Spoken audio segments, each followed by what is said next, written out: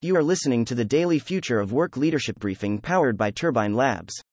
Retailers, manufacturers over order amid supply chain panic, October 20, 2021. Let's get into today's top stories. The Food and Drug Administration is planning to allow Americans to receive a different COVID-19 vaccine as a booster from the one they initially received.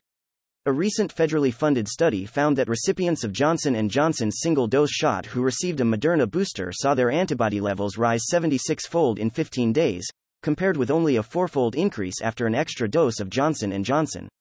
New York City will require all city workers to be vaccinated against COVID-19 or risk losing their jobs, Mayor Bill de Blasio announced.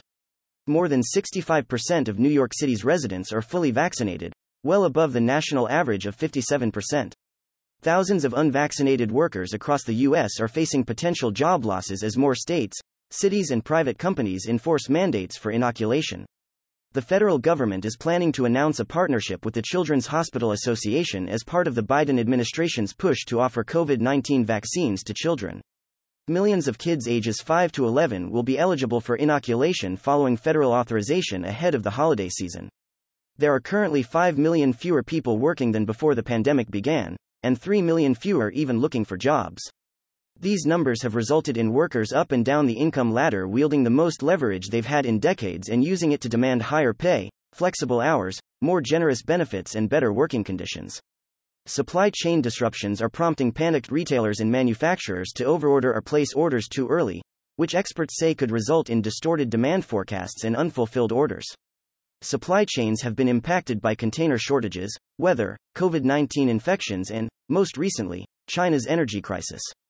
Content facts. Turbine Labs has tracked 21,708 media articles and blogs and 16,122 social media posts over the last 24 hours.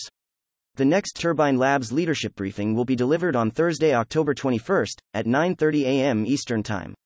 Questions or feedback? Don't hesitate to reach out to us directly.